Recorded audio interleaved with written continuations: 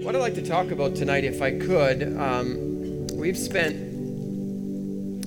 really the fall season, as many of you know, talking about the concept of covenant, that the New Testament, let's put it this way, it's very difficult to understand the New Testament if we do not understand it from the perspective of covenant.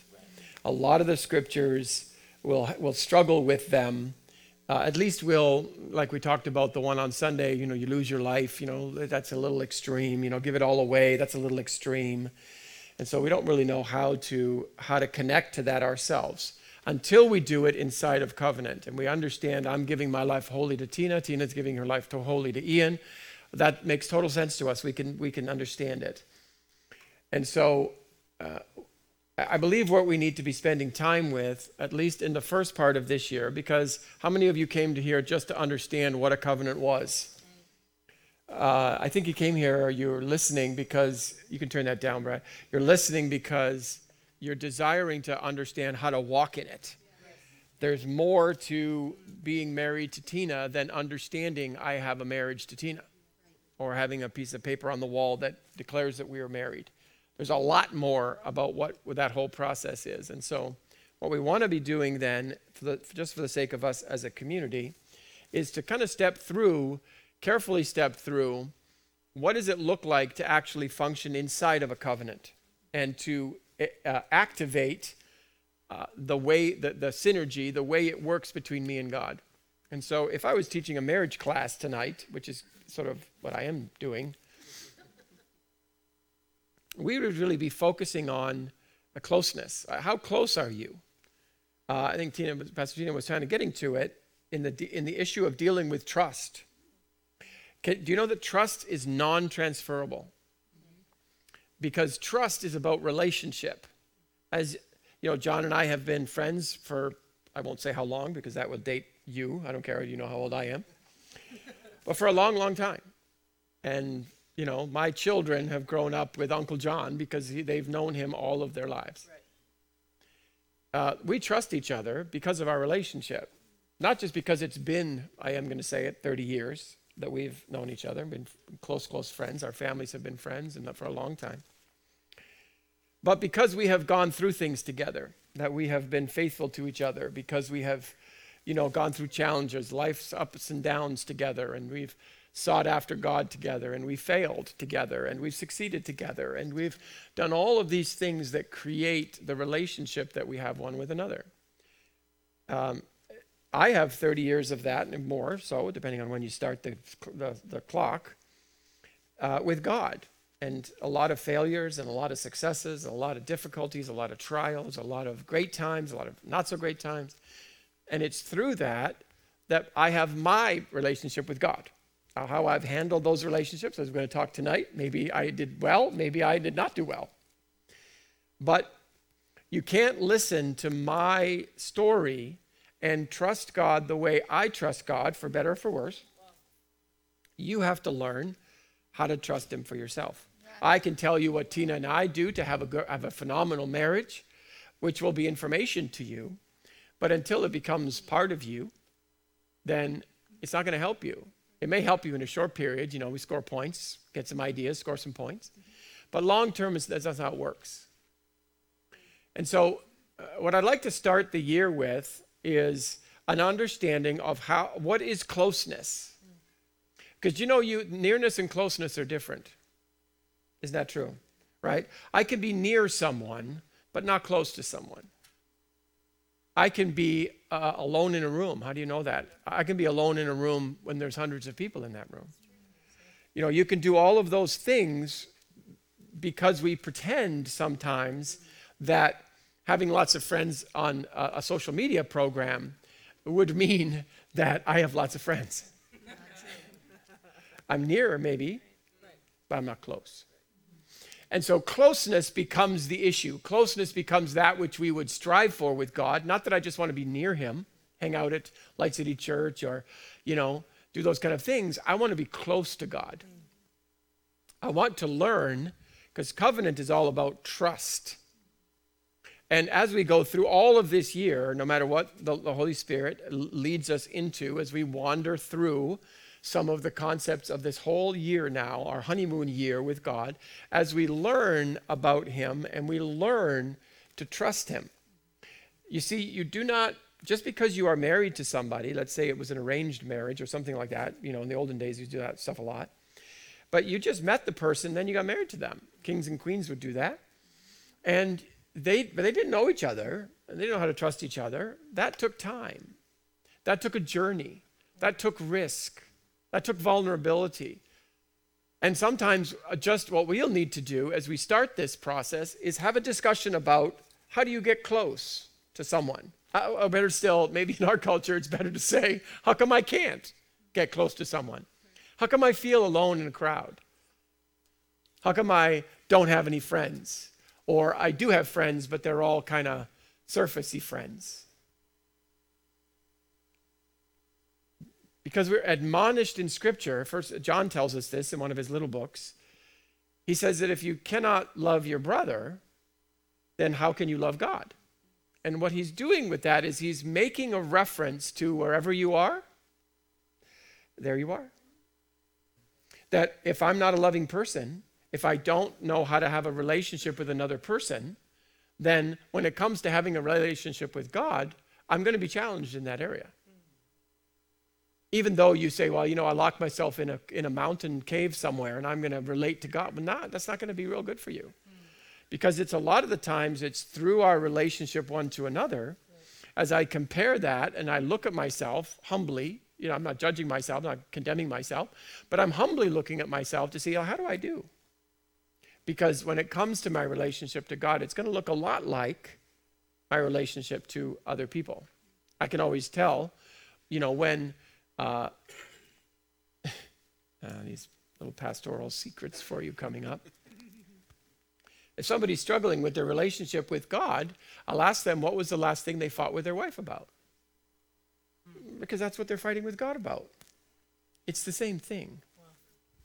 And so when you are dealing with these concepts of relationship, closeness, we can often come to the place where we need to look at it from a natural perspective. If God was in the room right now, how close would I be to him as a person? Even though we don't get to see him, doesn't matter.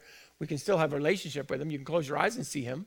Is it that much different than opening your eyes and seeing him in person? Let me suggest it shouldn't be. So let's take a look then as we spend a few minutes, and we're not going to rush. And by the way, we're also not going to rush to teach.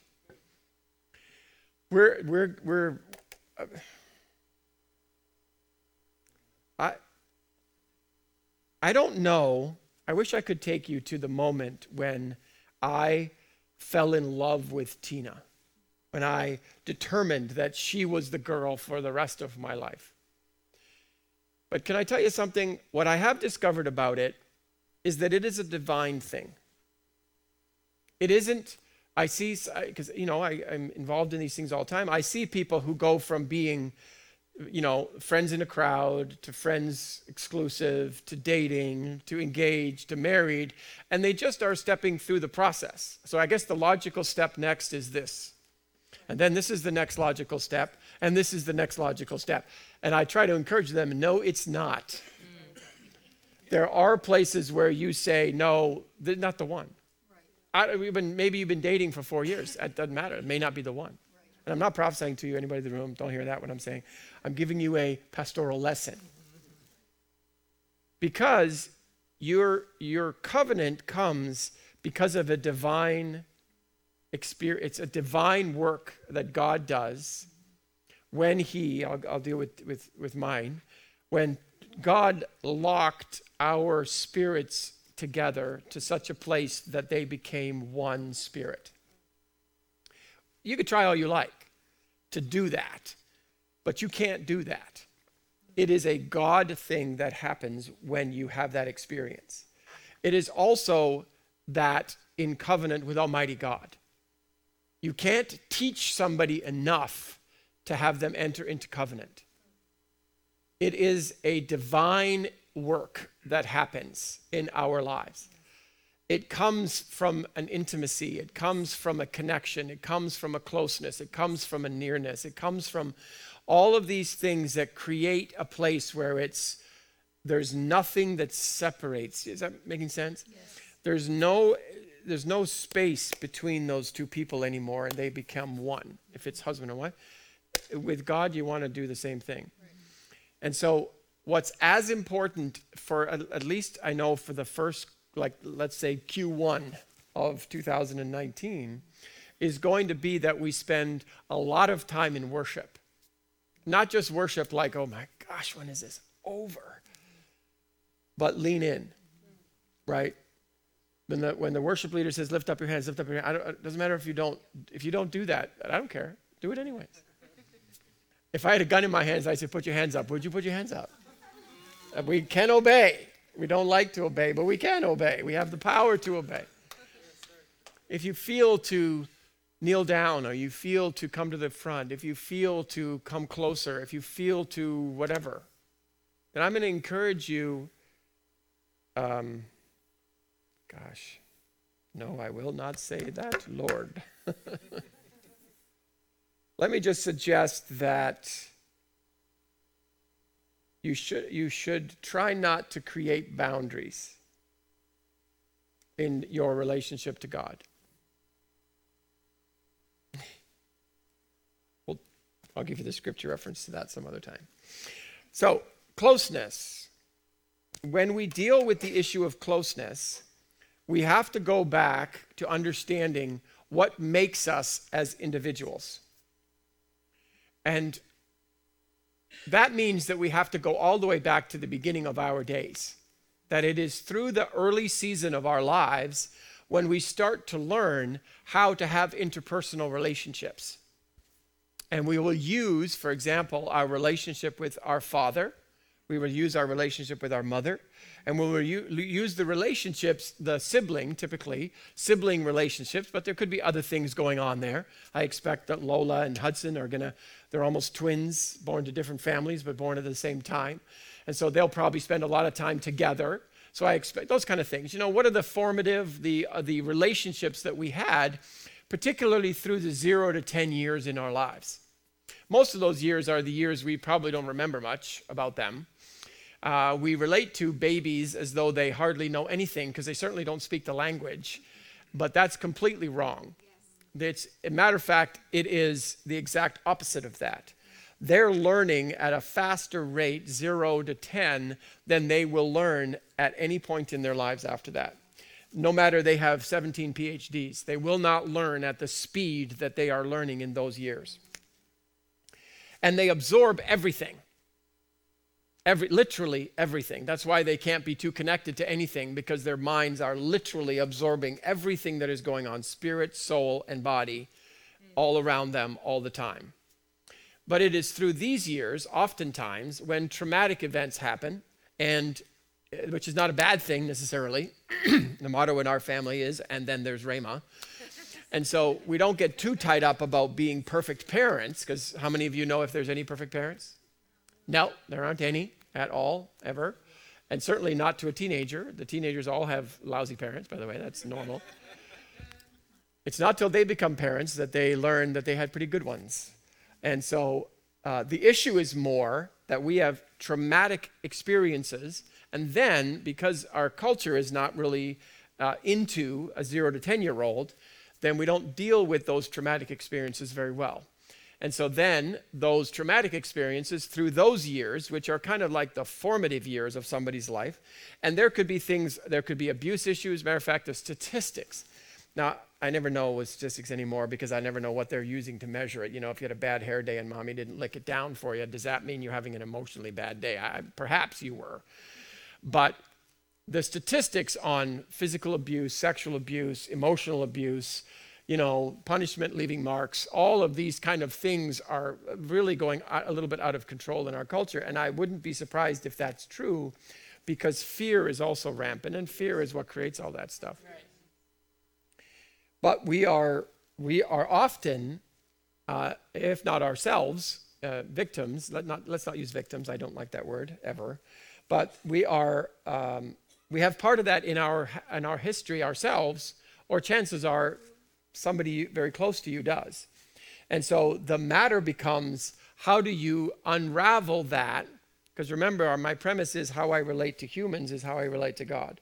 If I'm broken in these relationships, then that's the same place I'm going to be broken in these relationships, because wherever I am, I am. And for me to unravel that stuff is going to become very important to me. And the second set, then going through that, and as we get older and older and older, we're dealing with the independence years, which are sort of at 10 years old. It's not exactly 10, but at 10 years old to say 20 years old, you're dealing with all of the learning that we go through as we become independent beings. And the issues that we thought might be true and that we adopted pretty much as true in our formative years, 0 to 10, we start to now decide by experience that for sure those things are true. So nobody loves me, nobody cares about me, everybody's going to hurt me, the world's full of betrayers. All of these kind of things that we have learned in our formative years, we then test those hypotheses in our independent years. By the time we get to be 20 years old, we've kind of decided what the world is like. And so then we move into now remember, if we have got all kinds of relational issues that are challenging us, we're learning how to become guarded, how to become self-protecting, how to become all of these things. We learned it from our parents, we learned it from our friends, we learned it from all of these social interactions, movies and TV and the internet and all of these type of things. We're gleaning literally like sponges, trying to figure all of this life out. And then we get into what I refer to as the Shark Tank years. That's from 20 until you drop dead. When you start to live in the Shark Tank, you go get a job and you find out that your BOSS does not LOVE you like your MOM does. And she doesn't, and that person, whoever your boss might be, does not care about how bad your day is going. And you have a wake-up call, and it extends from there. You start to have relationships that are perhaps good and perhaps bad. You start to be out in environments where you start to use all of these things about relationships that you learned when you were younger. The problem is you're completely exasperated by the world around you because you've realized that everybody that you know is all into themselves. They're all me-focused people. They're all betrayer people. And that only bothers you, as you understand from Romans, because that's how you were. You were a me-focused people in a whole big world full of me-focused people, mad at all those me-focused people because they weren't focused on the me you were wanting them to be focused on, which was you. And you see what happens then is that we become what I also call this stage is the red light stage. And that's newly named because Pastor Alex and I have been in a little bit of a competition one with another because we've decided to stop noticing red lights. Instead, we notice green lights. Yeah. Because a lot of times we found ourselves, both of us have perhaps, I gave this to him. I won't say that publicly, but perhaps that happened. Where you start to notice that you don't notice the green lights. You could have 6 green lights in a row and then get mad at the red one that you did get. And so that's how this stage goes together. When you begin to go through this, starting when you're 20 years old now, you start noticing all the things that line up with all the upside down ways that you believe the world to be. So if you think there's lots of selfish people in the world, you start focusing on any and every selfish act that is perpetrated against you. Every betrayal, every abandonment, every issue, every hurt, every whatever, because you're focusing now on the red lights. And what we've noticed as we go down this now is that the more you focus on the green lights, Shazam, the more green lights you get. Perhaps just because we've decided not to notice red lights. You might think that's theoretically true, could be. But I'm going with the fact that you actually get more good out of your life if you focus on the good that is in your life. Does anybody know that that might be true? And so this season now, where most people, not yet having met God, They've gone through this now, these formative, then the independent years, and now they're in the shark years, and they're just going worse and worse and worse in this understanding that they must close off their world from everybody in it who is selfish, self-absorbed, who's going to hurt them and betray them, who's going to take from them and never give to them. All of these type of things. What am I doing? Slowly but surely, I'm backing up until I live in a little tiny box in my basement because the whole world is this terrible world. Then now I say, skip forward a minute. I'm going to come back to this point. But you skip forward a little bit and you realize now I'm trying to relate to God, but I'm still living in my box in my basement. And God needs to jump through all kinds of hoops. But the problem is everybody else has to jump through all those hoops too to prove to you that they're worthy of you coming out of your box in the basement. Everybody else is failing them because all you're noticing is your selfishness in them. And so you never come out of your box. Start relating to God. What do you notice about God or perceive in God, even though it's not even there? You start seeing all the selfishness in God. So now that I've spent a little bit of time with God, I'm saying, no, I ain't coming out of this box. Certainly not for, El Shaddai, who's more like Zeus. Do you see the problem? It doesn't take long till we try to relate to God in a covenant way, and we're not even having a really good relationship with him as friends. We have to undo all of that. But as we go down, as many of you know, sort of you've heard probably a bit of all of this material before, but as you realize why is God bringing us through all of the undoing, all of the setting right of my father issues, my mother issues, my sibling issues. I've got all of my friendship issues, maybe dating issues, maybe I've got abandonment issues, maybe I got all this stuff in the past. Why do we have to bother unhooking all of those triggers in my life? I have to unhook those triggers because when God starts to relate to me like my daddy did or like my mommy did or like my best friend did, then all of a sudden all these triggers are going off and the alarms are going off on the inside of me that says, don't go there. And even if you do go there out of obedience, the response that we get is always to perceive those things that God is doing as the same as those things that my father did, instead of seeing them in exactly the opposite direction. As you are going to find out, as we get further down in this year, you're going to see that as we take exactly the same situation that God relates to us in, we can see it as God being vengeful and hateful, or if we understand it right, we can understand it exactly the opposite. What's the proof of that? How many of you have teenagers in here? How many parents have teenagers who appreciate all the loving things you do for them? Right? Never happened. This adolescent stage is trying to understand the nature of the father or the mother or the coach or the teacher as they do things that are good for that person but not desirable to that person. Right. And they interpret all of those things upside down. So I hate my mom, I hate my dad, I hate my teacher, nobody cares about, nobody loves me, when those people are actually loving them more than anybody else is in their life. They're just not appreciating and understanding the journey. Most of what we're doing right now as we step into some of this learning about how to come close to God is realizing that as we had relationship to God, we were the adolescents. We were the ones that were kicking and screaming every time God asked us to do something that would cost us something rather than give us something, which maybe you've met a few teenagers. Perhaps you've seen that particular bent in them. And so once we get beyond that, right, the average person now is coming into this time. Perhaps you were 20 years old and you've realized things are going in the wrong direction if you were able to get it early enough, or maybe you're 30 years old, or maybe 40 or 50 or whatever it would be. One of the things about trauma, my observation, I don't think I have a scripture for this, but my observation about trauma is that it doubles every decade.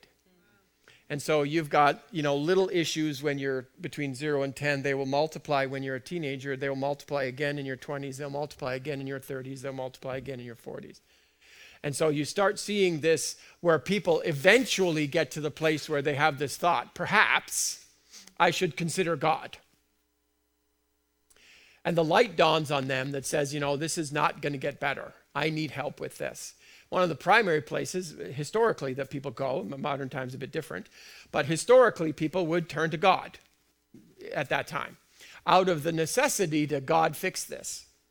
The problem being that their understanding of who God is more that God is a genie, not understanding that God is a father.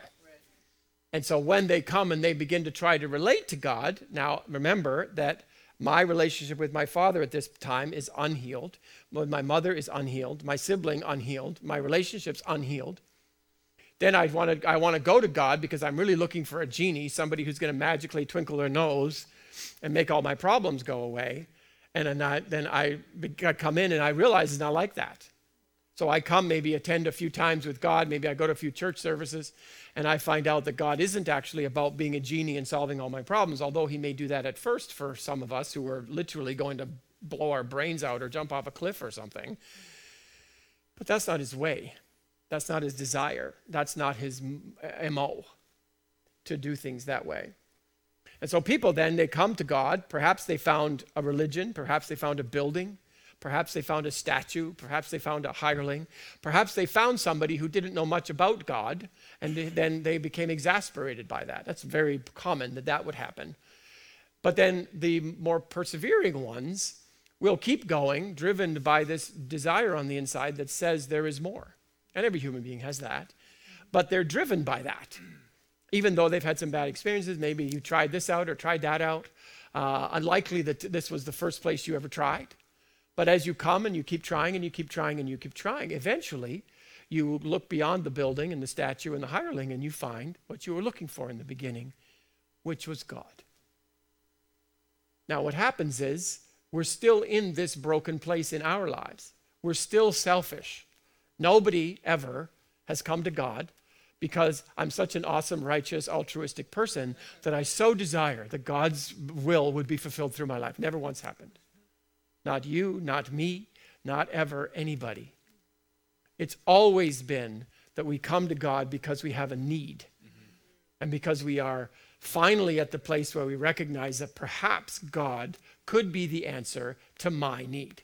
So if I go to him, if I spin the lottery wheel properly, then maybe the genie will come out of his bottle and grant my wish and it'll solve my problem, and then I won't bother you anymore, God. I'll be on my way, living my life the way I want to live it all by myself until I need a genie again, and then of course I'll keep your number in my phone. That's how most people relate to this whole concept.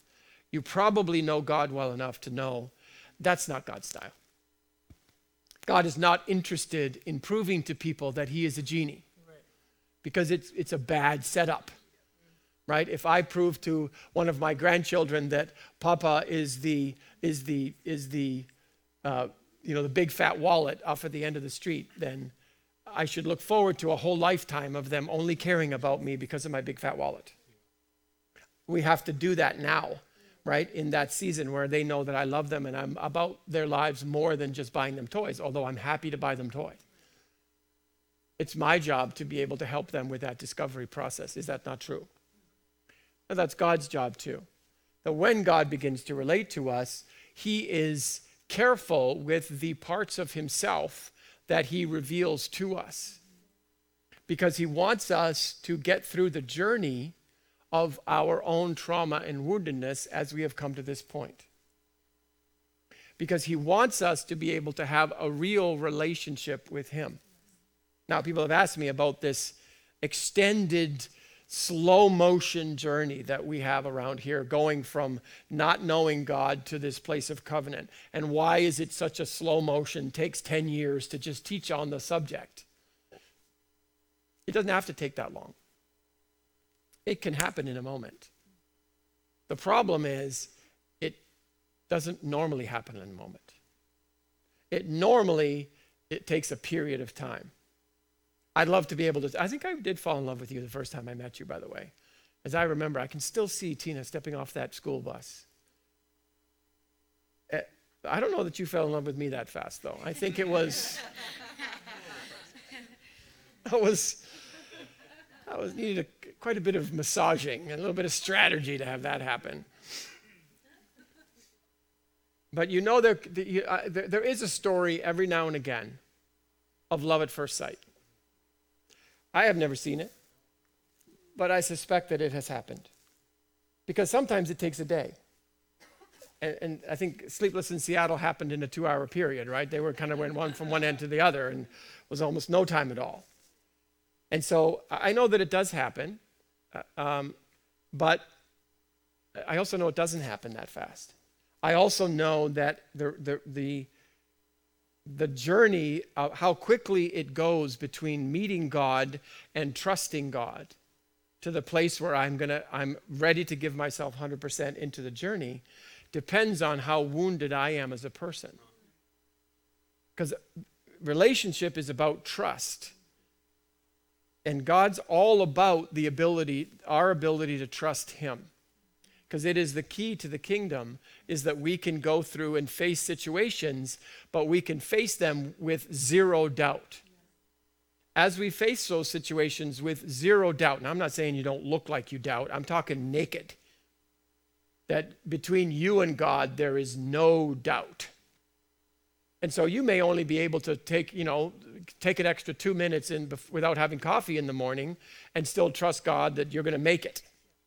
That may be all you can do. But that's not all God wants you to be able to do.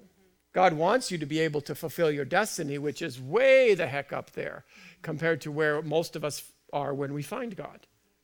And so journeying with him then, or how long does the journey take between here and there? It takes the amount of time that we need in order to be processing all of these closeness issues of why don't we trust? Why don't we come near? Why don't we have a better relationship with God? And so what I'm going to encourage you to do, and we'll even start tonight, I'm not sure, there's a couple other sessions to this over the Wednesday nights that are available to us in January. Always read Tommy Reed's texts. That's a rule I have. Oh, definitely not that one. Wow.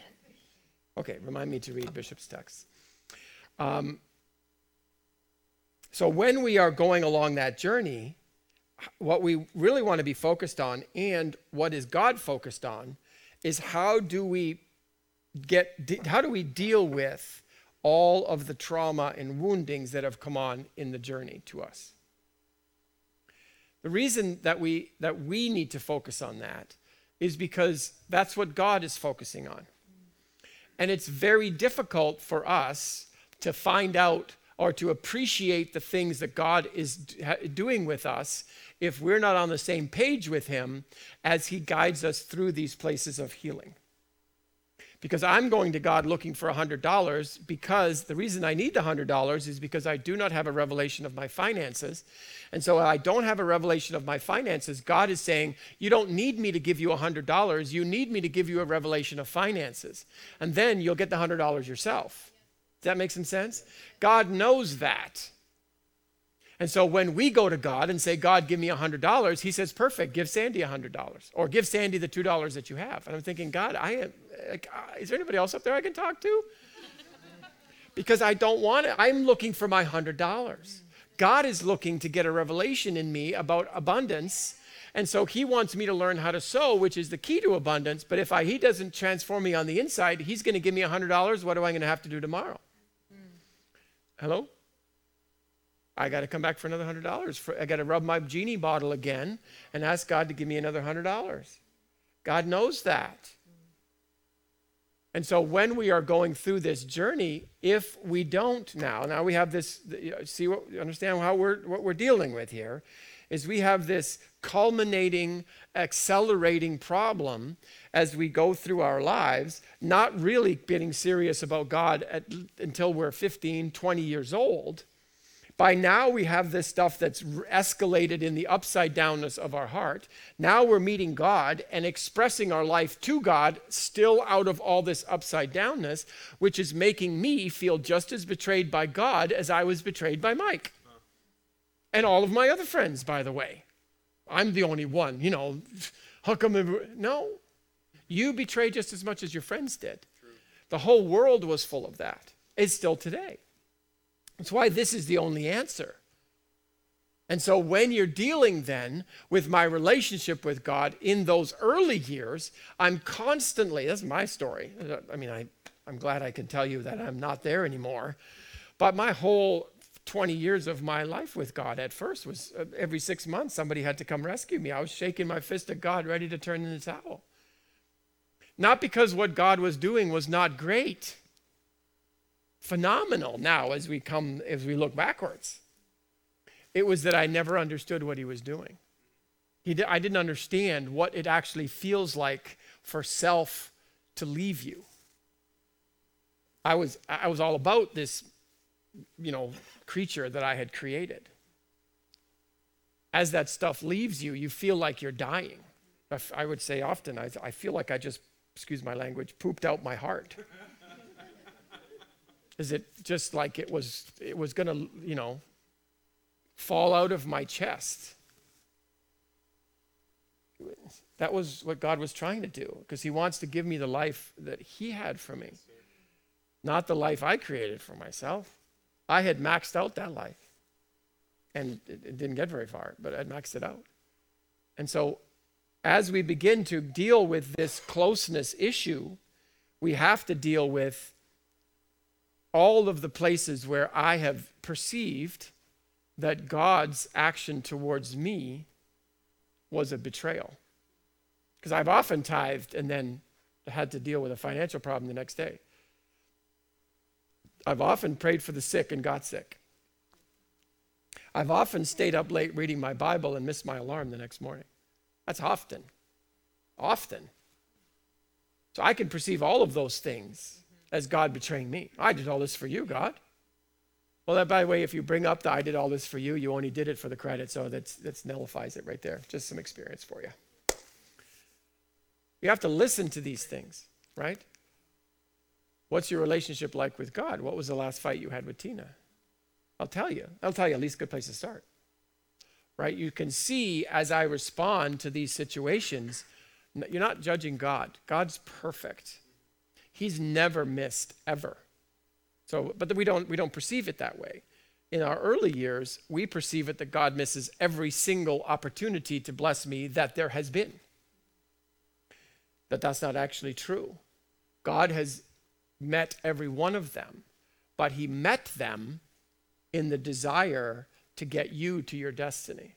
He wasn't necessarily trying to fill your bank account to an overflowing. He doesn't think that way.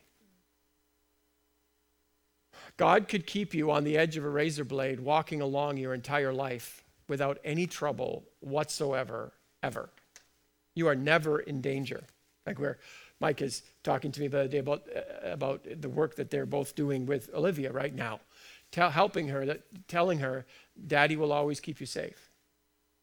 Not because Mike is proud of himself, but because he knows that how Olivia relates to him at 1-year-old is how Olivia is going to relate to God when she's 12, right? Not trying to be, certainly she falls down every now and again, but we deal with that. But teaching her these principles of being able to be safe everywhere she goes, to be abundant everywhere she goes, to be loving everywhere she goes. That's part of the process of us learning. When we don't have those things, now we try to understand those principles and we misjudge God for everything that he does. Problem being, we sit here today and our relationship with God is dutiful. It's responsible. It's good, better, fine. But it shouldn't be like that, right? It's like I tell people in their marriage, if your honeymoon was the best time in your marriage, you're in trouble, right? Because the honeymoon is just the beginning. It gets better and better and better and better. Do it right. Doesn't always go like that, but do it right, and it gets better and better and better and better and better throughout your entire life. A lot of times, what causes that not to happen in a marriage relationship is all of the perceived betrayals. Now, some of them real, some of them perceived, right? But you're perceiving them whether they're real or imagined. Yes. It's still a perception. It is those perceptions that create wounding and all of this stuff in a human relationship. It is also what creates all of that in our heavenly relationship. And you look at, for example, we used to do this more when we would have, remember a group get saved come up to the altar and get saved. Remember that when you do altar call? Thank you. And we would get, a person would pray the prayer and they would enter into this time. And then we would always instruct them in 4 things. Does anyone remember what those 4 things are? You need to pray. You need to read your Bible. You need to go to church. You need to fellowship with believers of like passion, right? The reason that you do that is because your relationship with God is all about communication. Because God, through this transition season, just like parents trying to talk to a teenager, the teenager is going to continue to think their parents are stupid unless the parents can find a way to communicate to that teenager.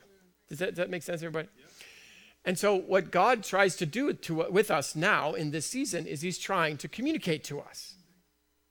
And so read your Bible, go to church, pray, fellowship with people who are kind of figuring out this stuff too, is all about communicating or empowering a communicative process between you and God. A lot of people don't do that stuff anymore. They don't read their Bibles, they don't pray, or if they do pray, they're just giving God their Santa list. And so they maybe go to church, but not all the time. Maybe they even pay attention sometimes when they go to church. Perhaps they fellowship, but they have more gossip and Facebook than it is fellowship. Excuse me, social media. I'm sorry. than it is fellowship. And so we don't understand the nature of that instruction. What am I trying to do? I have to try and learn to talk to God. Why? Well, because God speaks another language. He doesn't speak English. He doesn't speak selfishness. That's the only language we speak. The only thing I can hear is, what are you going to do for me?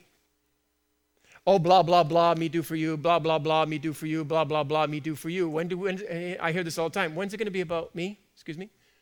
Can I just interrupt for a moment?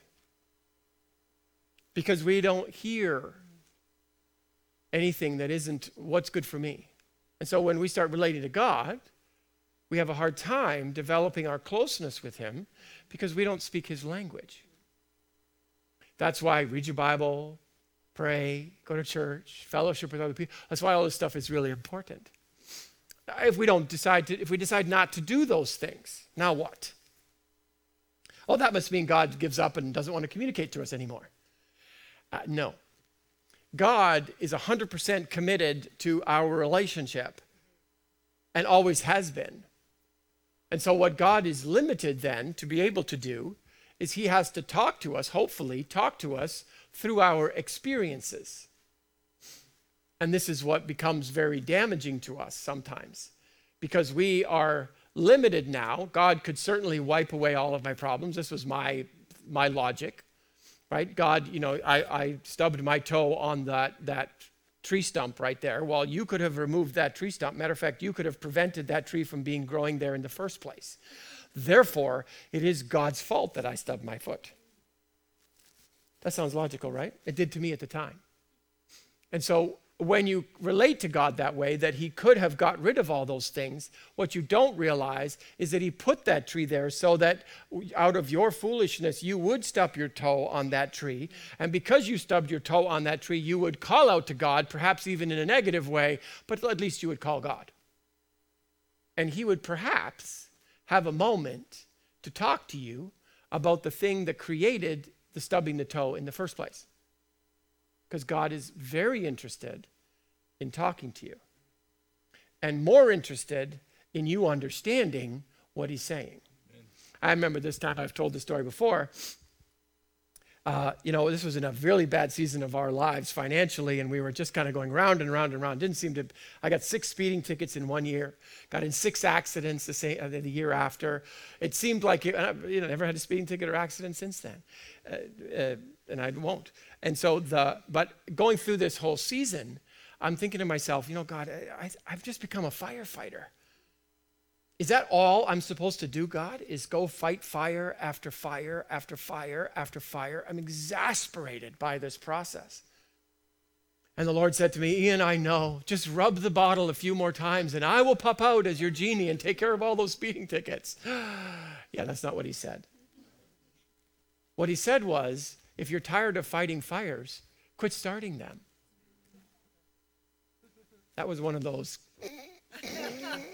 moments. But what's the essence of it? The essence of it was that he used those moments, that frustration. It was the separation between what I knew I was supposed to be. That's a profound thing on the inside of us. It's on the inside of every human being, that we know we are created to be something more than we presently are. It is that frustration, then express it through something that's trying to knock us down even lower.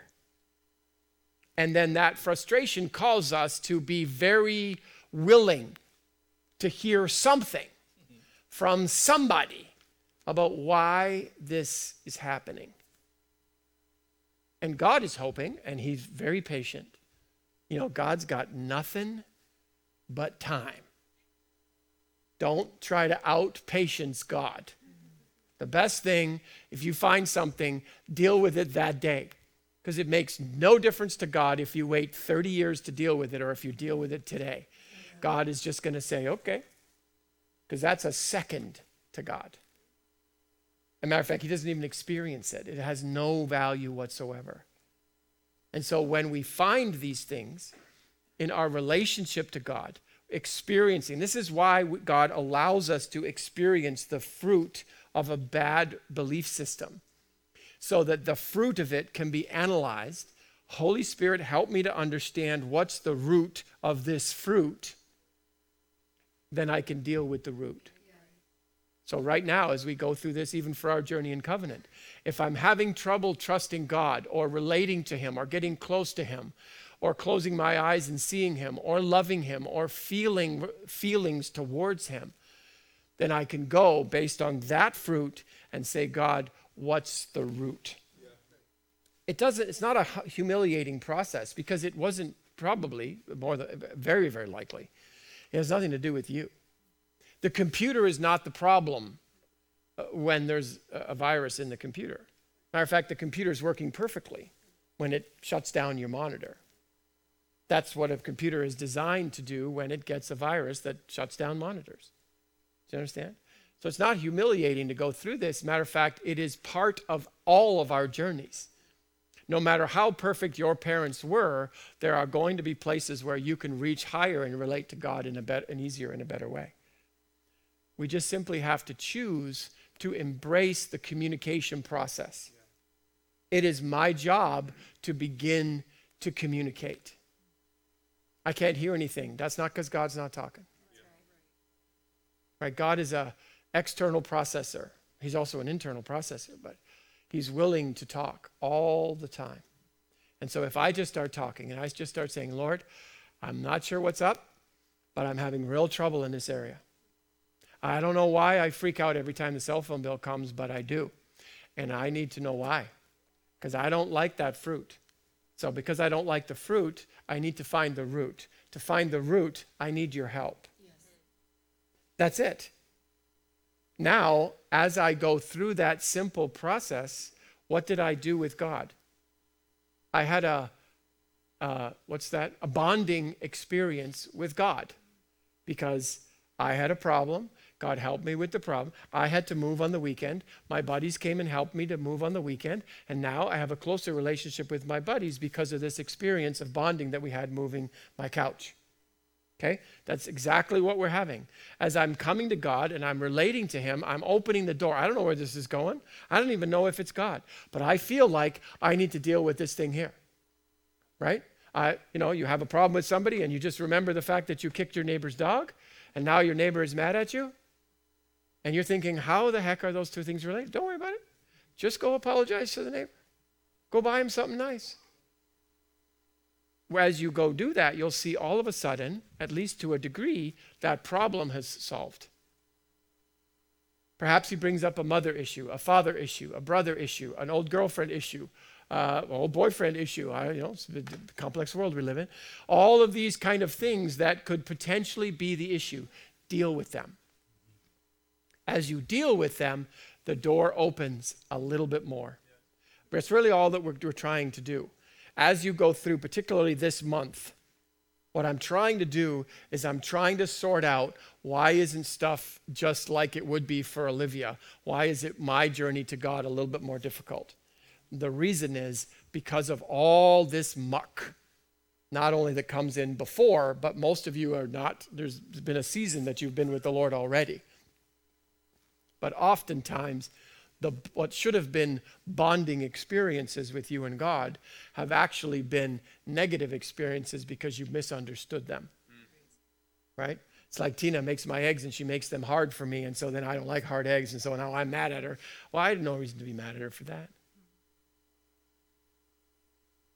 But that loving expression towards me, misinterpreted, has now actually, because of my selfishness, that's easy to see, because of my selfishness, all of a sudden our relationship has got an issue that I need to ask forgiveness for. I have to repent, figure it, not just repent, say sorry, but repent, change your mind.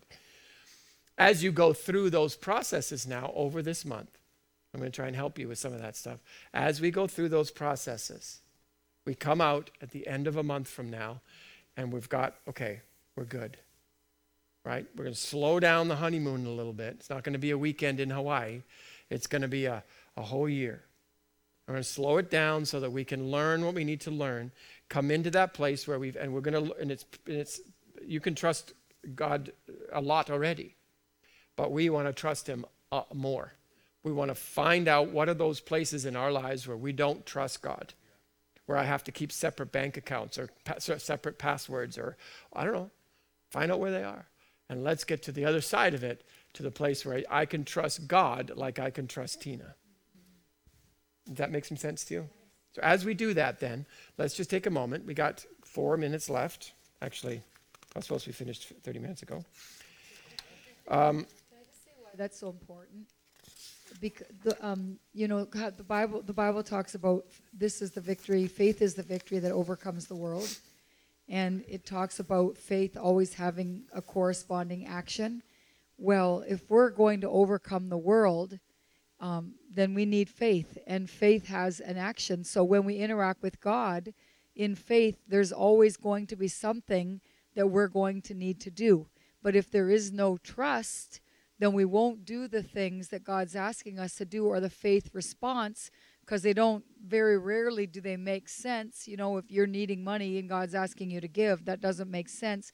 And so there needs to be that trust in order for us to live a supernatural life. In order for us to overcome the world, we need faith.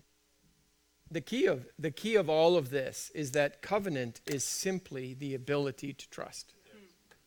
That it's nothing other than that. Don't confuse all of this. My intimate relationship with God is all about my ability to trust him. And at exactly the directly related amount, how much can God trust me? Because that is only going to be to the maximum of how much I trust me. Whichever one is lower is where the relationship is going to be at. Right? And so when there are both my issues, my ability to trust him and my ability to be trusted by him are both me. As I begin to learn how to put those things into right order, then my covenant experience is going to accelerate directly by that. Reason being, God is already 100% in both directions. God is completely trustable by me, and God completely trusts me. It's easy to trust Ian when you're eternal because you already know what Ian is going to do. And so there's no trust issues with God. He completely knows what I'm going to do tomorrow. It's me that has to learn, how do I enter into this? So the ability to trust and the ability to be trusted are completely the essence of this whole journey when it comes to covenant. Consider Abraham's life. Abraham trusted God to the place where he got Isaac. But then God says, go to the mountaintop and sacrifice Isaac. Abraham had to be able to trust that he was going to be a father of a multitude even without Isaac. So his trust in God could not move. Or if it did move, he wouldn't have gone up the mountaintop. Or perhaps he would have gone with this, concept that God's going to change his mind, and don't worry, honey, I'll be okay. I'll be back with the boy. No, that wasn't why Abraham said that. Abraham said that because of his trust, his confidence. It was otherworldly is the only way to explain it. It's like with Jesus when he was walking across the Galilee. He didn't check to make sure he left his cell phone in the car before he stepped off the dock. He was completely confident that he was going to be able to walk on water. Does that make some sense? To be at that place of confidence requires you to have a relationship of trust significantly higher than the relationship that most of us could say, that's what my relationship with God is like. Mostly because, if I can say in my no time that I have left, most of that is because we have developed faith in our faith and hope in our hope.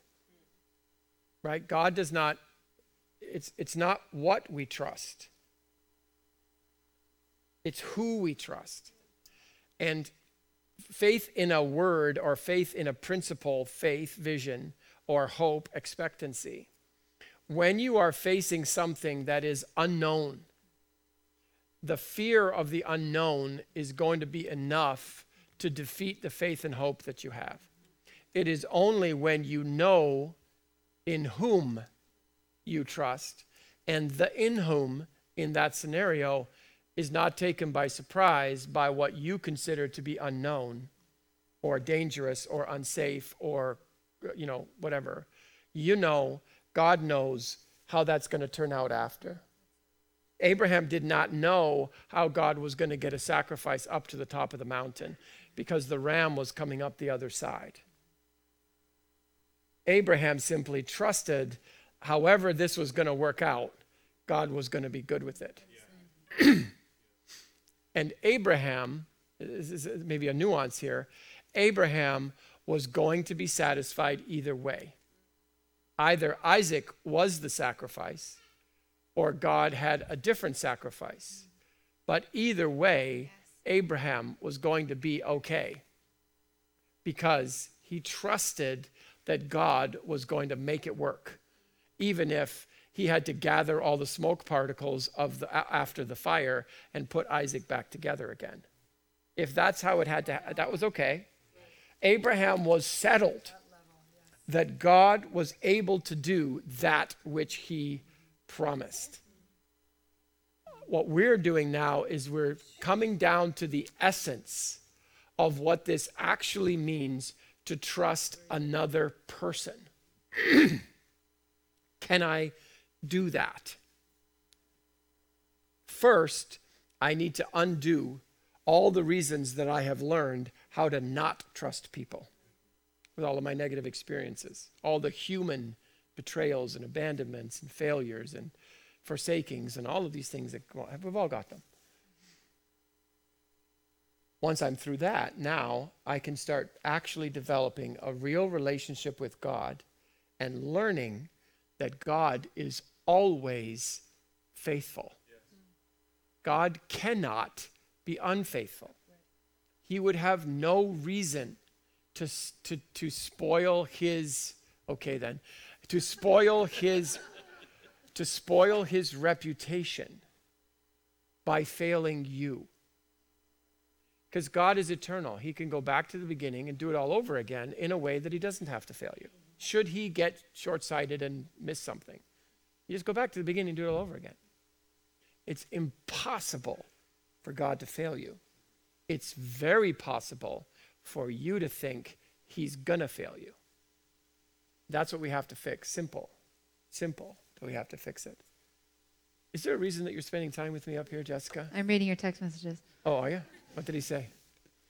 No, he invited me for breakfast, I hope? No.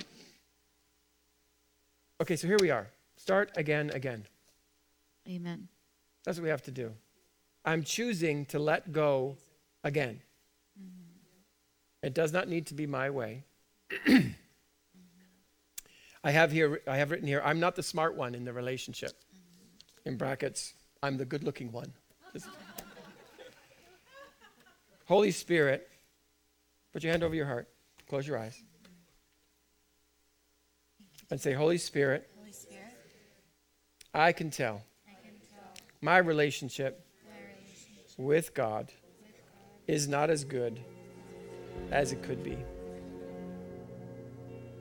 I have perceived that God has failed in how he has looked after me. That he betrayed me. He let me down. He missed opportunities. He abandoned me. I learned that I can't trust God. What I should have learned is that I don't know God.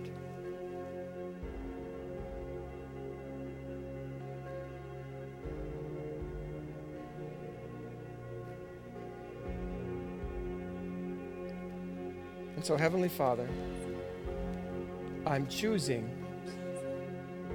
to let you lead. I'm learning to obey all things that you are commanding me to do.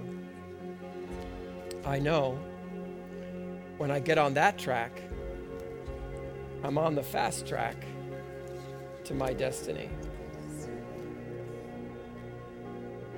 I'm no longer kicking and screaming. I'm choosing to become his word so that I can obey with love and with power. Thanks so much for joining us today. We pray your life was impacted by this service and that you were able to feel the tangible love of Jesus fill whatever space you're listening from. Maybe you found this message and you've never had the opportunity to come into a personal relationship with Jesus, or you've known about him but have been far from him. We want to give you the opportunity to make his love a daily reality in your life. Jesus came to this earth and died on a cross so that you and I could be close to him. He wanted to wipe away every disappointment and bring you into a life of purpose and meaning, one that will impact this globe for good. So if you'd like to begin this journey with Jesus today, then repeat this simple prayer after me. Dear Jesus, I'm praying this prayer because I know that I've made mistakes and have been living without you. I apologize and I trust that you will forgive me. I accept your love and grace and ask that you would be my Lord and Savior. Help me believe in you and love you every day. Help me to show the world what you're like and how great your love is. I commit to live for you from this moment forward. In Jesus' name, amen. All of our Light City family are joining with heaven and celebrating over the commitment you just made to have Jesus as the Lord of your life. We have resources available for you to help you on this journey, but most of all, we're praying for you. Send us a note at info@golightcity.com to let us know about the decision you've made today. We have resources we'd love to send you with some easy steps on how to go from here so that you can discover God in a real and meaningful way. If you have a prayer request, our team would love to connect with you and partner with you to see God transform your life. God bless you, and we look forward to hearing from you soon.